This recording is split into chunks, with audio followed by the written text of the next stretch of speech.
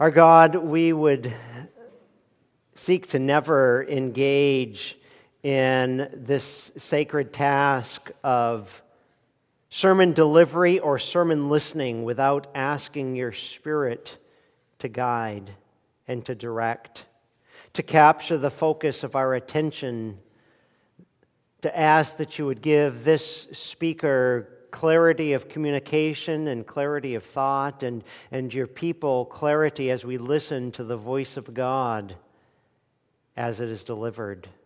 We thank you for inscripturating your truth, for your Spirit using men of God and moving them along so that what they wrote were the very words of God.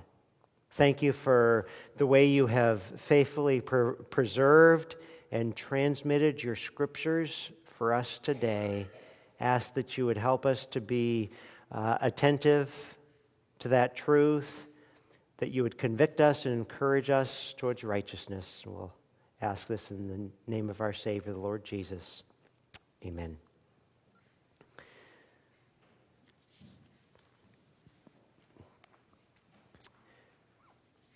October 31st, 1517, was a pivotal date in church history, one on which the course of human events in Western civilization and the church dramatically turned.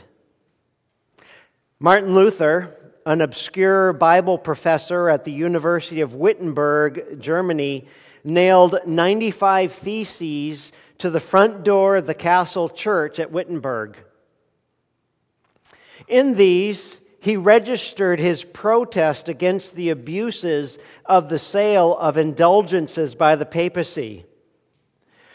Noted historian Philip Schaff stated that next to the beginning of Christianity, the Protestant Reformation was, quote, the greatest event in history, unquote.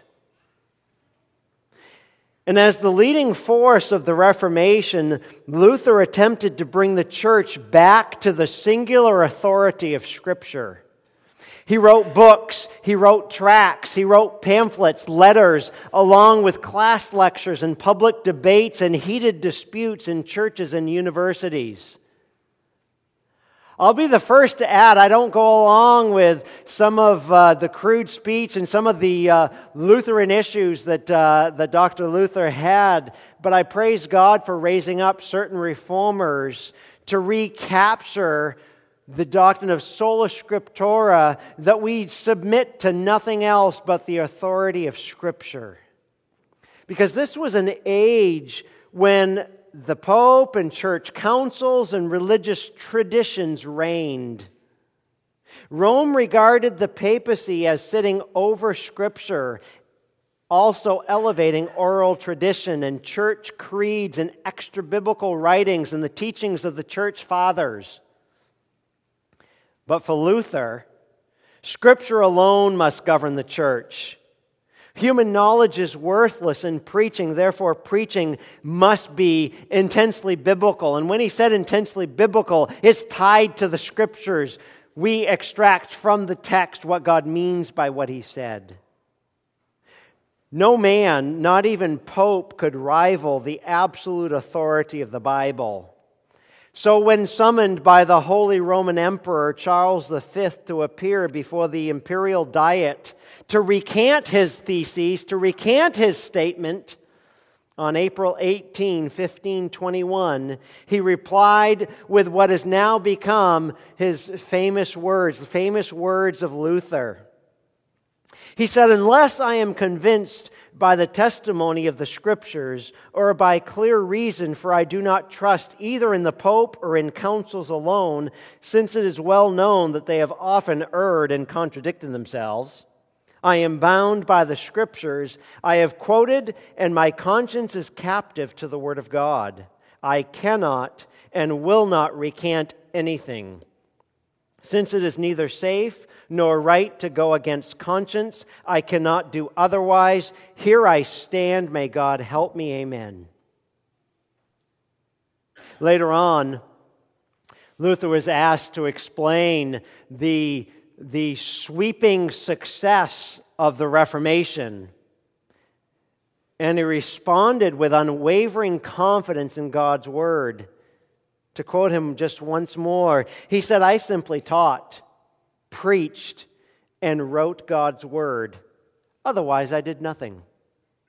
And while I slept, the word so greatly weakened the papacy that no prince or emperor ever inflicted such losses upon it. I did nothing. The word did everything." The Protestant movement was founded on Scripture alone, and therefore it could not be stopped, could not be blocked. Last week, chapter 2 and verse 15 of Titus was fit into the exposition of the verses preceded, and I just could not move on this week to chapter 3. I tried, and I thought it behooves us as the church to contemplate just for a few moments that God has allowed us here to gather, to think about biblical authority. The inspired, inerrant, sufficient, and authoritative Word of God. Titus 2:15 is one of the clearest and most succinct verses of all of inspired Scripture that addresses the issue of authority. Why would he go to Crete under apostolic command to fix what was lacking, or to put it in the exact words that Paul used back in Titus 1:5, to set in order what remains? What gave him authority to do that? To demand that every church on the island of Crete conform. What gave the apostles authority to speak for God to His church? What gives preachers of the Bible today authority to address His church? So that when we talk about the issues of life, whether they be current issues in the Supreme Court on marriage, or gender issues, or women's role in the church that we dealt with a few weeks ago, one of those hot potatoes, that we can't dismiss what Scripture has to say.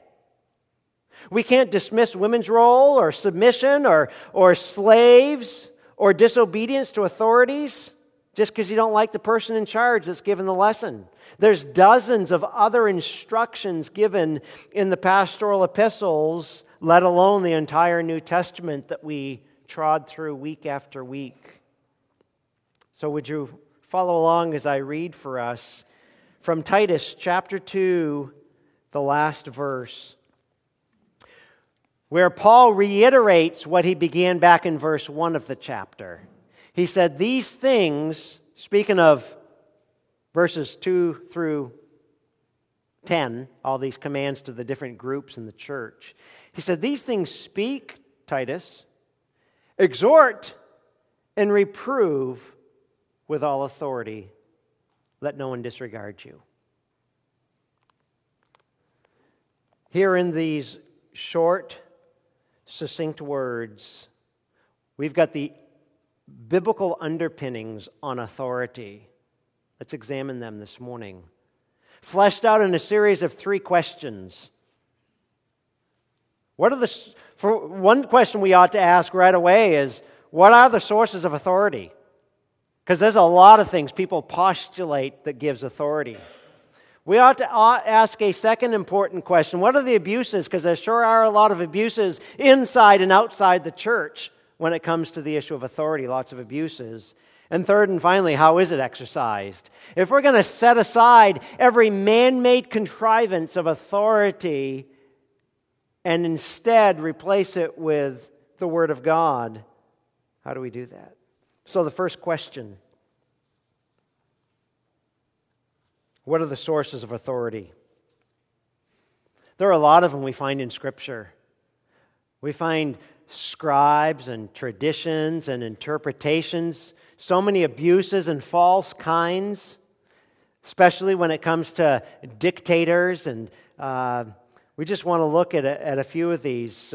One source of authority that I would submit to you that people think that authority is vested in is personal. So if you wanted to jot down letter A, as we're trying to answer the question, what are the sources? Some would submit, how about personal authority? Making a command in Jesus' name. These people who have an overinflated view of God's anointed, touch not God's anointed, because I said it.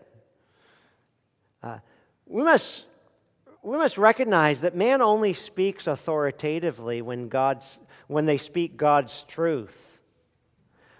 As we engage with people inside the church and outside the church and society, so often, suppose you're writing an essay in school, or you're sitting down in adult Sunday school across the hall, and you are going down through your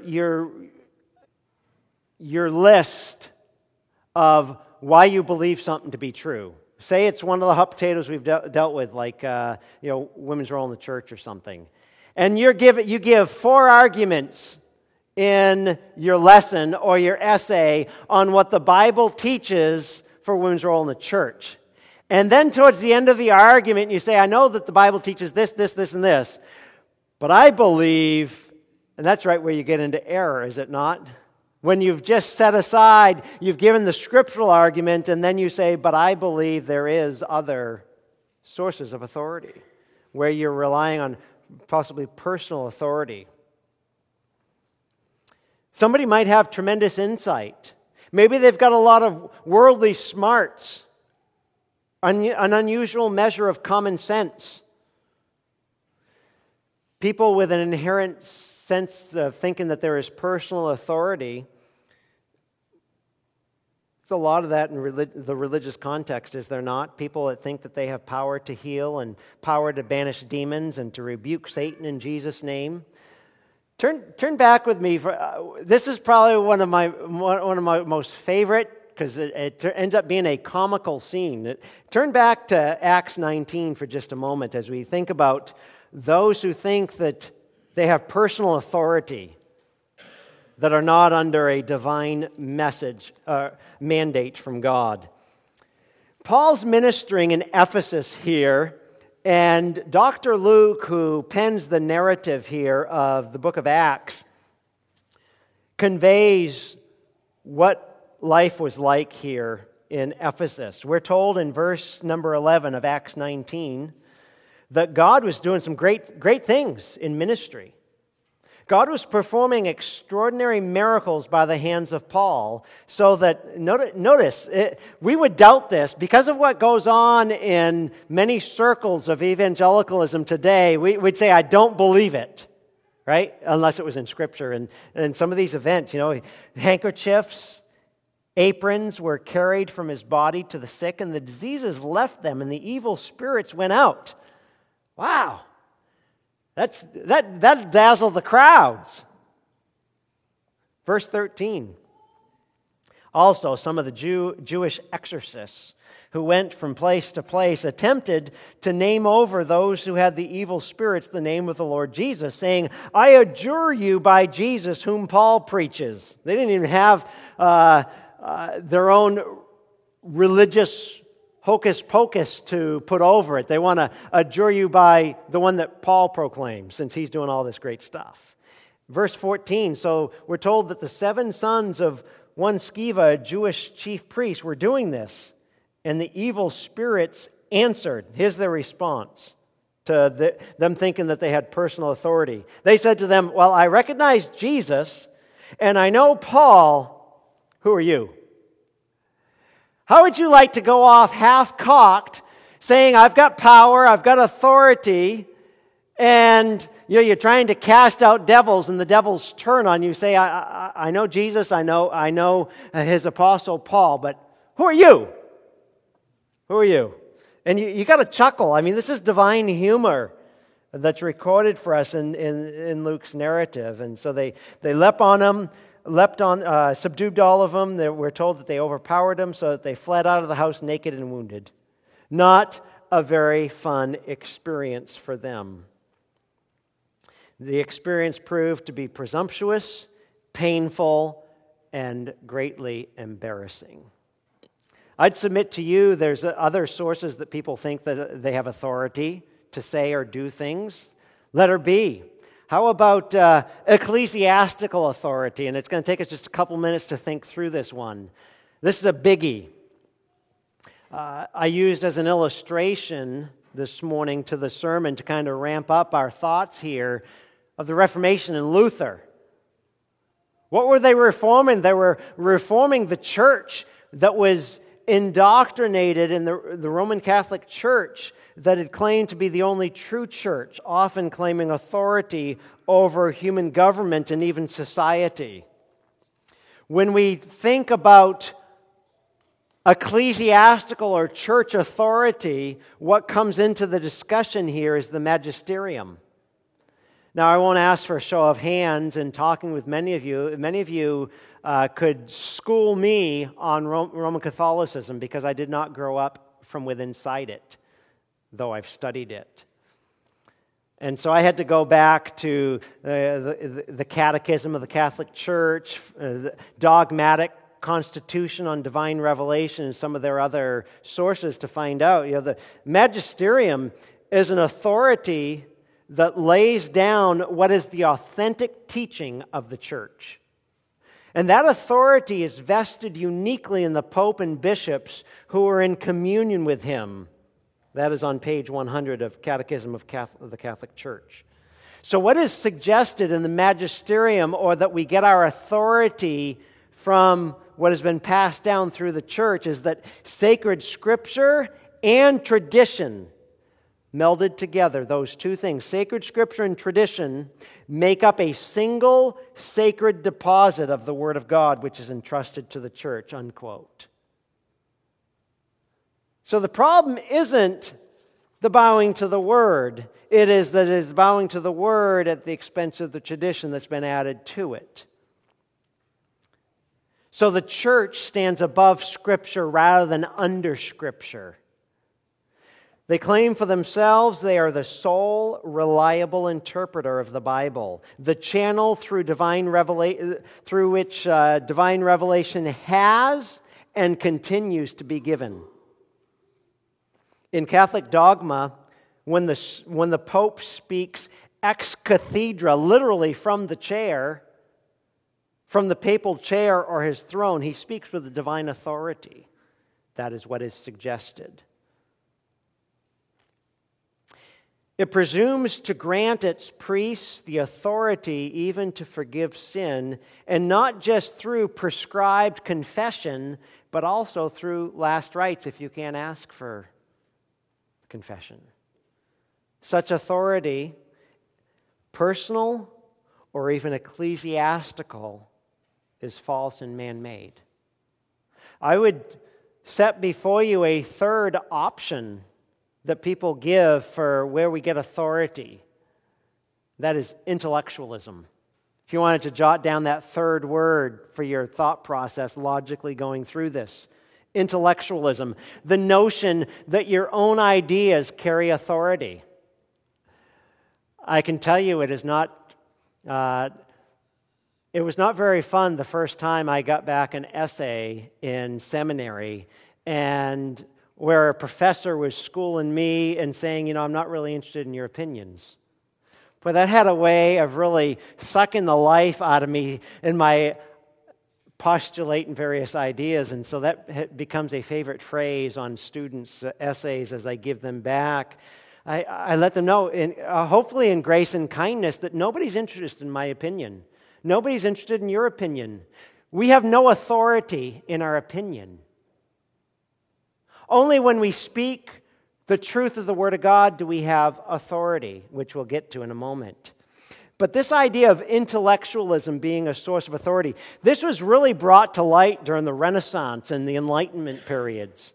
Man solving his own problems and determining his own destiny apart from God or any other supernatural power. God's given wisdom.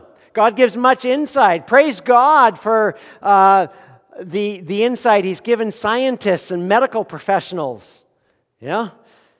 If you got a headache, you're awful glad for the Imitrex shot to take it away most of the time. Intellectualism was never meant to operate independent from God or without Him being the source of the glory being given.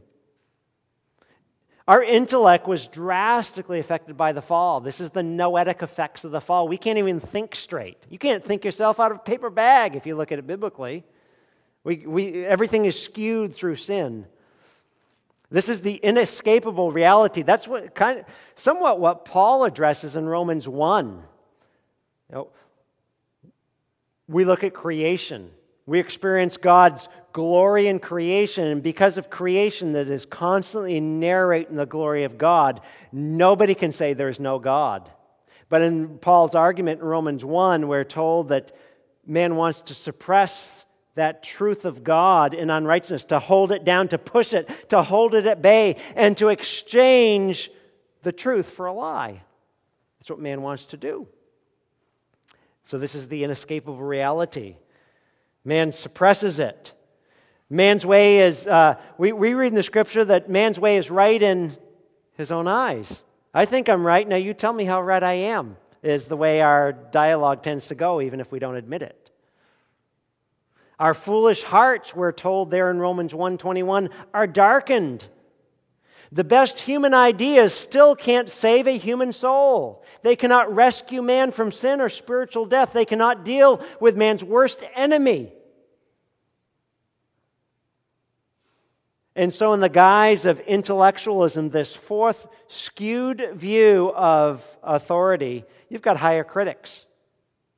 Religious higher critics or liberal theologians and biblical scholars who think that they have authority over the Bible to determine, for instance, if these are really the words of Jesus in the gospel accounts or not. And we'll put together colored dice and throw them to find out, okay, well, there's a majority here. These are probably mostly what Jesus had to say, and these ones we'll excuse. Or subduing the supernatural of the miraculous in Scripture. Was Jonah really eaten by a great fish? Yes!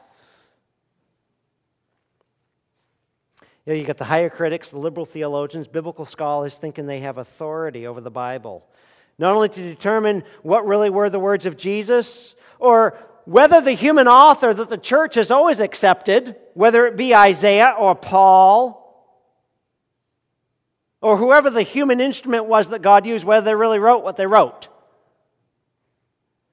And so they set aside the authority of Scripture for their own intellect.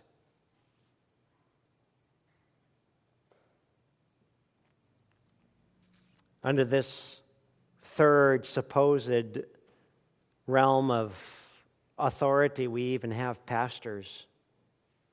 Pastors who are more impressed, preachers who are more impressed with their rhetoric and what they want to say. And what they want to say takes so long, they don't have time to tell you what God had to say and wrote it down so we don't get it wrong.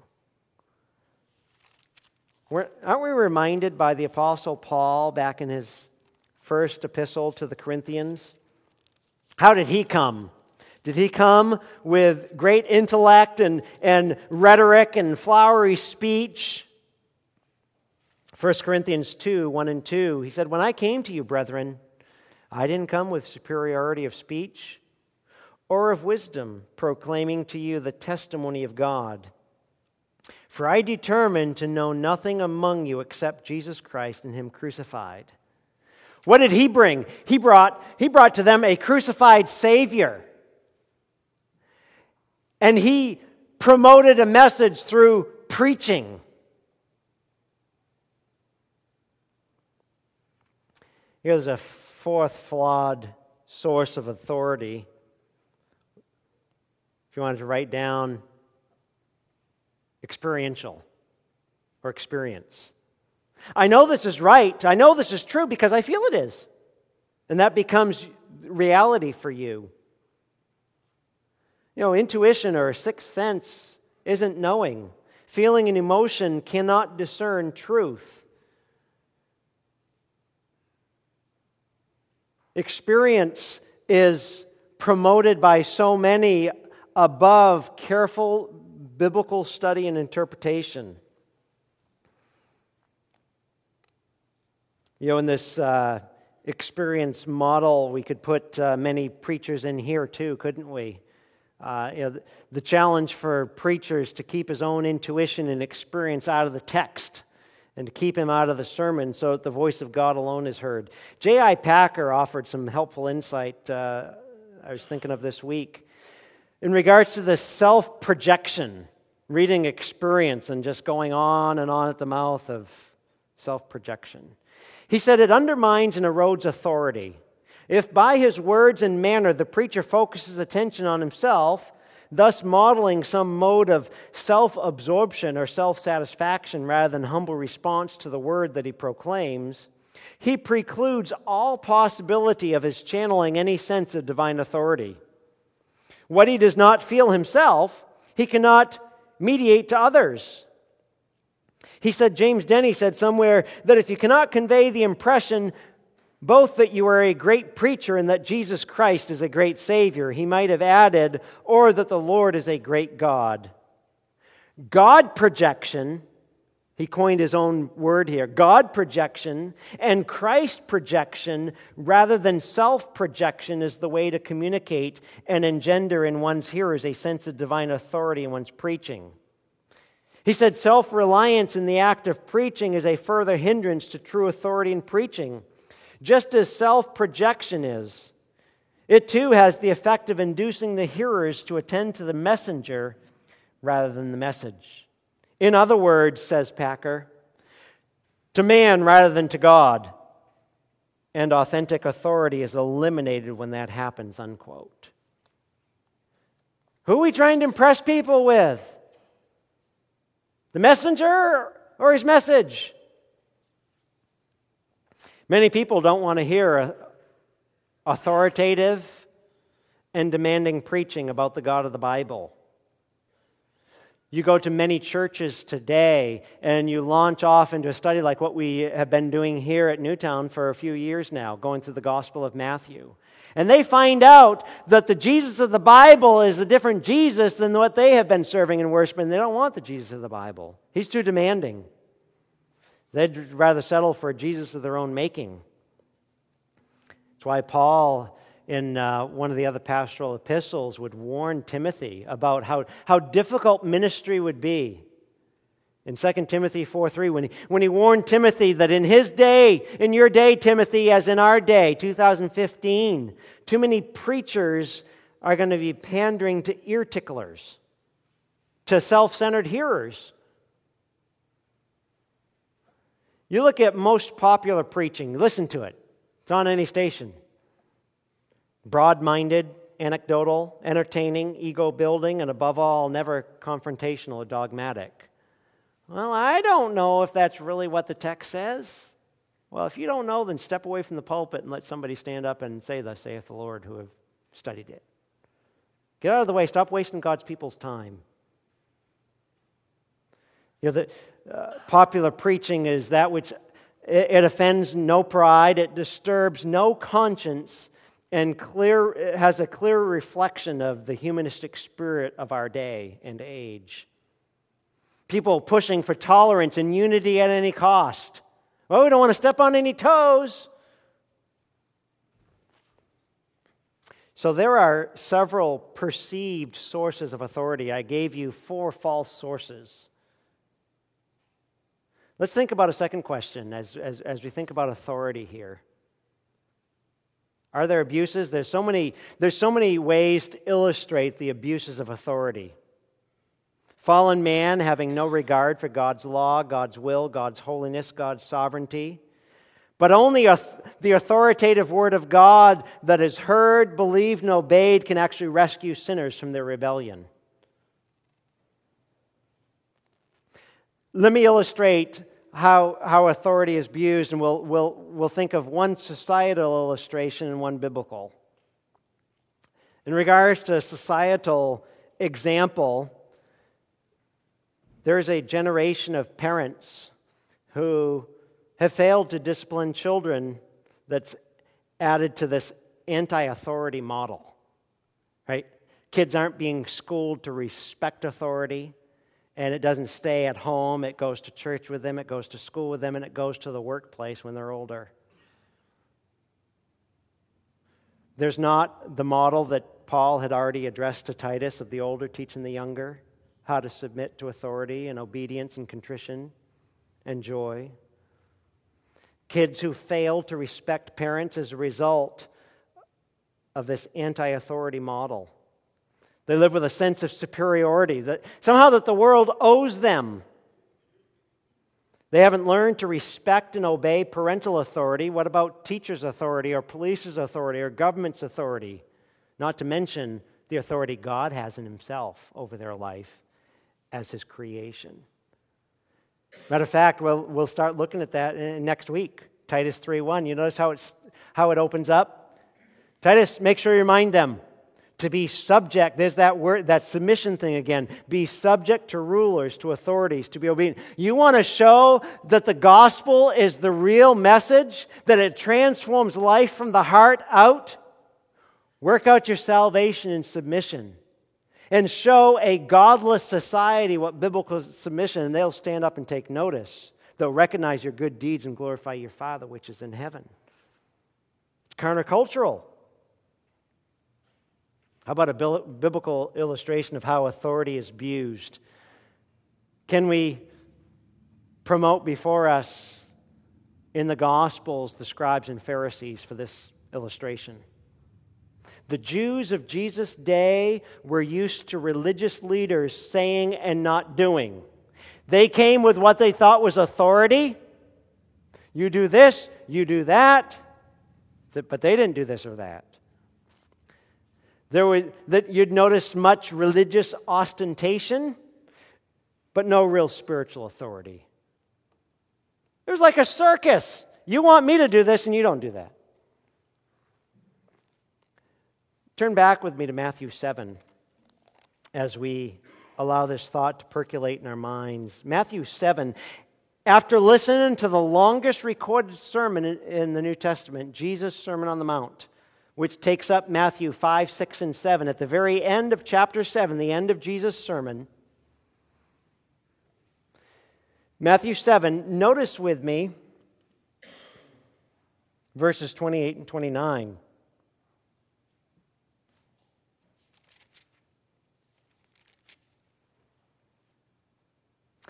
After Jesus got done preaching, after he'd finished these things, Matthew 7:28, when Jesus had finished these words, the crowds were amazed at his teaching, for he was teaching them as one having authority and not as their scribes.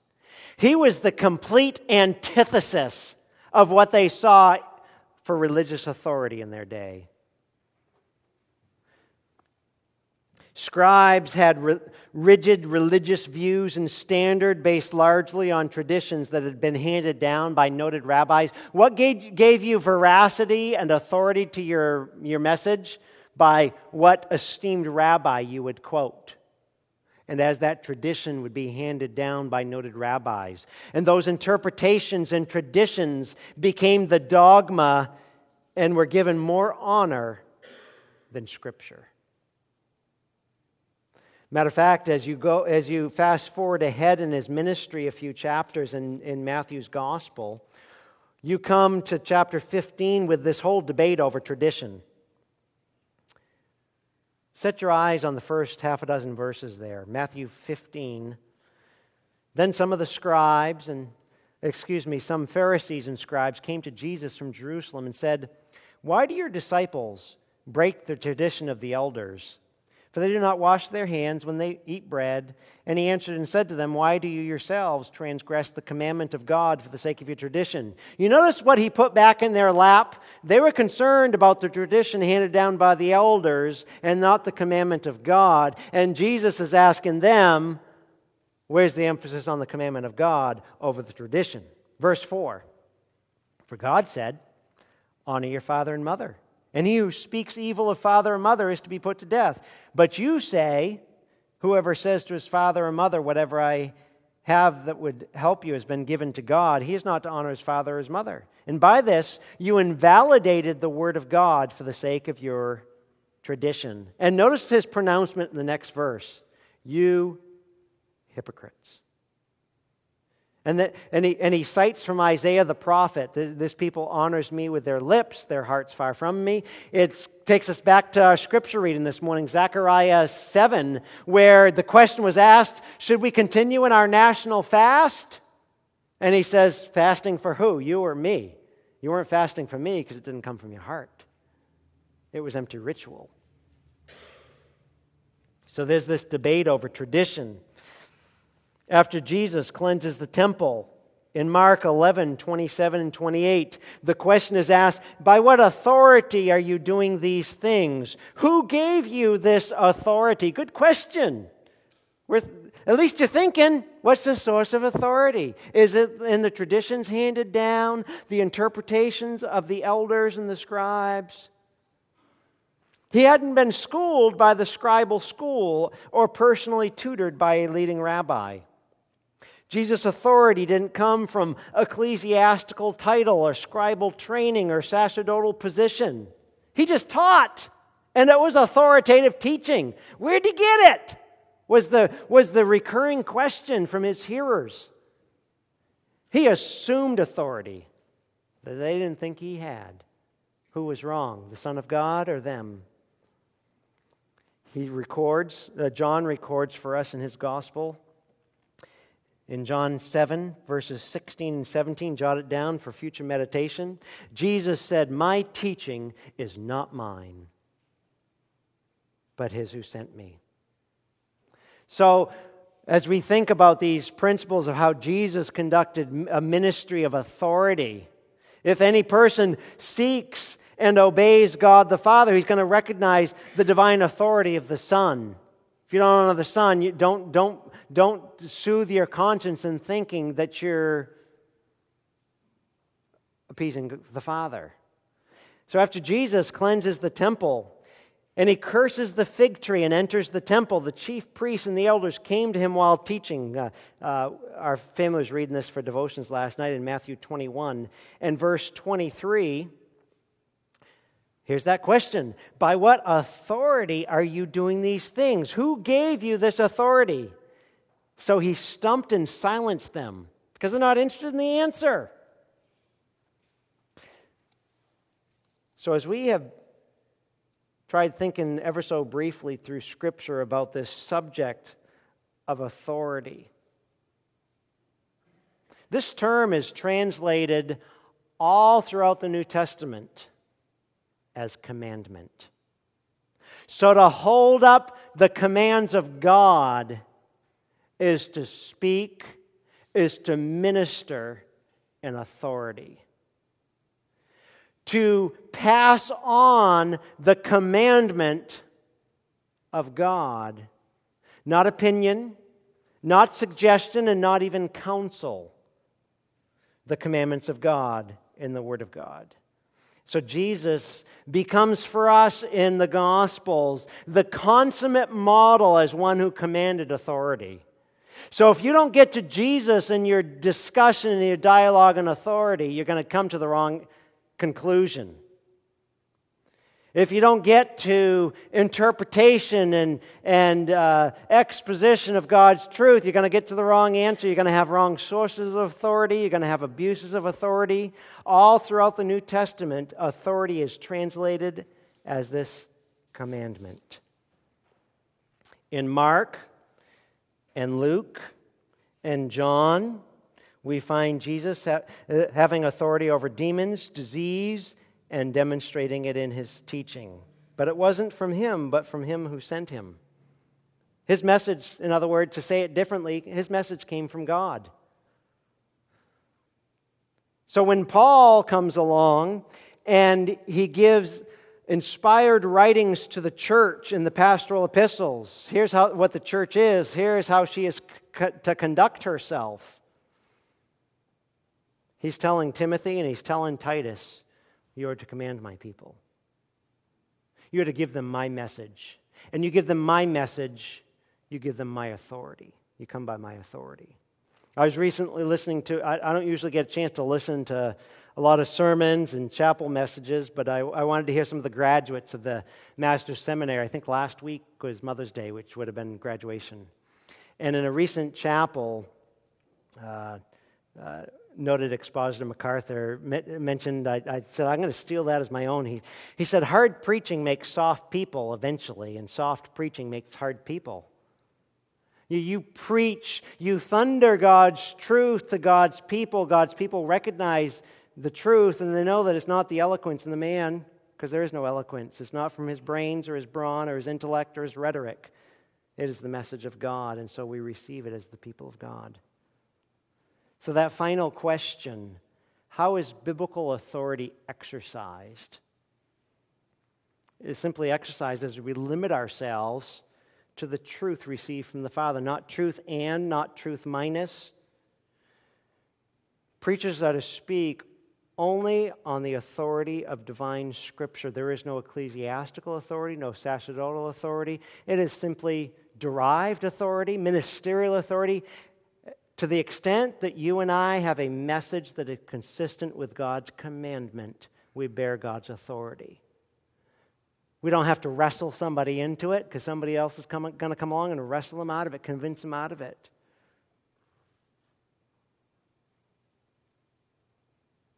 So we simply take God's word to God's people. So this one verse in Titus 2:15 where he commissions Titus to speak and exhort and reprove with all authority, let no one disregard you. It's consistent with what he's been teaching.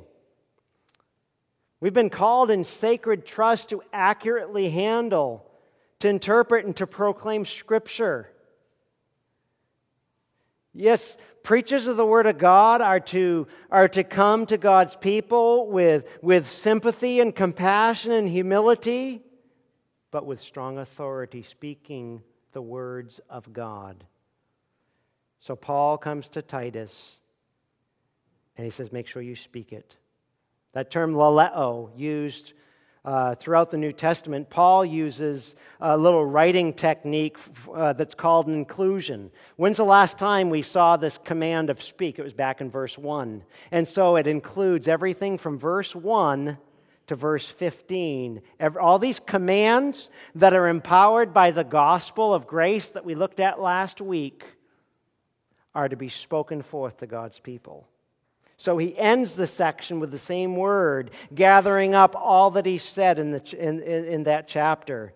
He uses this command and the next one of those who believe. They simply need to be stirred up. I already drew your eyes to chapter 3. What's he going to do? He's going to remind them. Oftentimes, God's people want to be reminded of truths that we've learned years ago and need to be reminded of. We need to be reminded of God's sovereign control in our lives. We need to be reminded to bear up under trials, as Mike was taking us through in James 1 this morning. We need these reminders. So Titus, in your ministerial authority, speak God's truth.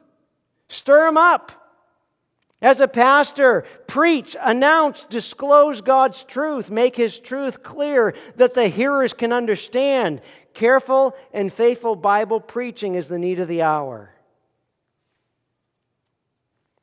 If I could rely on that theologian Packer once more for an illustration, he says, preaching that does not display divine power, both in its content and in its manner, is not the substance, but only the shadow of the real thing. Yet the Bible is the real preacher, and the role of the man in the pulpit or the counseling conversation in the counseling room is simply to let the passages say their piece through him. For the preacher to reach the point where he no longer hinders or obstructs his text from speaking is harder work than is sometimes realized. However, there can be no disputing that this is the task of the hour. So whether you come to God's people as preacher or admonisher, counselor, you speak the oracles of God. And as you speak God's truth, it bears His authority. So Titus, don't forget to speak it. Second of all, exhort, parakaleo, encourage, ask them. He underscores the fact you are not, as a preacher of the Word of God, you're not above begging God's people to incorporate this into their lives, begging them to honor Christ that He might bless their lives. It's used in a similar vein as we would translate saying please. It's used that way throughout some passages. Or maybe you could substitute the synonym urge. We urge God's people to put these instructions, these commands of God into practice. So its cognates are used as much the way we use the word please, urging God's people to submit under the instruction manual of the Word of God. It involves more than simply stating the truth. There is a beseeching tone, a pleading, a seeking by every means to persuade and encourage the hearers not just to understand the truth, but to believe it and heed it. And you notice that third command here in rapid succession. He says, speak it, exhort it, and it seems like he's upping the intensity each time. This third command, reprove with all authority. Bring to light, expose, rebuke, even punish. Notice how that intensity is growing. This negative tone is reserved for the rebellious. With a lot of the saints, there's just a reminding. Speaking the word, oh, great, that's great. Sometimes there's that urging God's people to move on in their spiritual growth. But there are other rebellious at times. And this negative tone to correct those that must turn away from the wrongdoing. The old Bible commentator William Barclay writes, he says, the eyes of the sinner must be open to his sin. The mind of the misguided must be led to realize its mistake. The heart of the heedless must be stabbed broad awake. The Christian message is no opiate to send men to sleep. It's no comfortable assurance that everything will be all right. It is rather the blinding light which shows men themselves as they are and God as He is, unquote. Titus had no power to force obedience, but he sure had authority to demand it. Violations then would lie on the conscience of the offender and not on some reluctant shepherd that didn't speak God's truth into their lives. So yes, we do minister with divine authority. We are to speak God's truth, exhort God's people, and even reprove where we get out of line. Titus, don't let anybody disregard your message.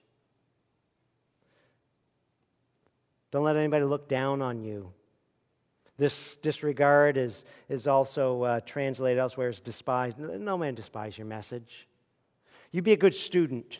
You do what I told Timothy, to study to show yourself approved unto God, a workman that doesn't need to be ashamed because he rightly handles the word of truth. Let no man think around you. In 1 Timothy 4:12, a different, more intensive word is used, a term of scorn, where Timothy was told, don't let anybody look down on you. Here he's telling Titus, don't let anybody outthink you. You are the enforcer. In humility, beloved, we are simply servants of the word. We got one message, we've got one resource given by the Spirit of God. That's all the authority you need. The inspired, inerrant, sufficient, and authoritative word. Our job is simply to transmit the truth. That is authority inscripturated. We're not to be novel. We're just channels. We're conveyors of the truth, passing on what we have learned. If I could go back to the parenting model for an illustration one more time as we conclude. Think about the process of parenting. You start off in the early years, you just command obedience. Do this, don't do that. Don't touch that, it's hot, you'll burn yourself. It's just prohibitive. You just command and don't do this, don't do that, because you want their safety. Their safety. But eventually, as they grow and mature and learn, after teaching them how to conduct their life and making wise decisions for the glory of God and having reasoned with them, sometimes for hours on end, you kind of set them free. You release them. We raise kids to let them go. But we're reminded in Scripture, we're never raised to let go. maturity, the maturing, the nurturing never stops. We never move beyond the "I told you so," the commands of God. We're to remind God's people what they know. We're to instruct them on what they don't know. Titus, never grow slack in your duty. God's people at Newtown Bible, never grow slack in your duty. Continue doing what we've done along, week after week, and in our daily interactions, constantly talking of the glorious life of sanctification as a thank offering for grace greater than our sin that we studied last week. Urging people whenever the occasion arises, whether it's a coffee break while roofing or grilling at somebody's house on Sunday afternoon or in prayer meeting, speaking it, exhorting in it, and even reproving with it. All the time doing it with the authority of Christ whom we represent. That we cannot be ignored or shut up is the power of proclamation that when we speak the word of God, God speaks. We must look past the man. Ministerial authority is just a derived authority when you minister the word. It's not priestly, it's not magisterial, or even apostolic. It's just pastoral. It's divine truths that are exposited to God's people. That confines ministry to be very narrow. We are ministers of the Word. Not Scripture plus the Book of Mormon. Not Scripture plus the Pearl of Great Price. Not Scripture plus our pragmatic programs or our traditions. But sola Scriptura. Only God's Word brings God's authority. Would you pray with me?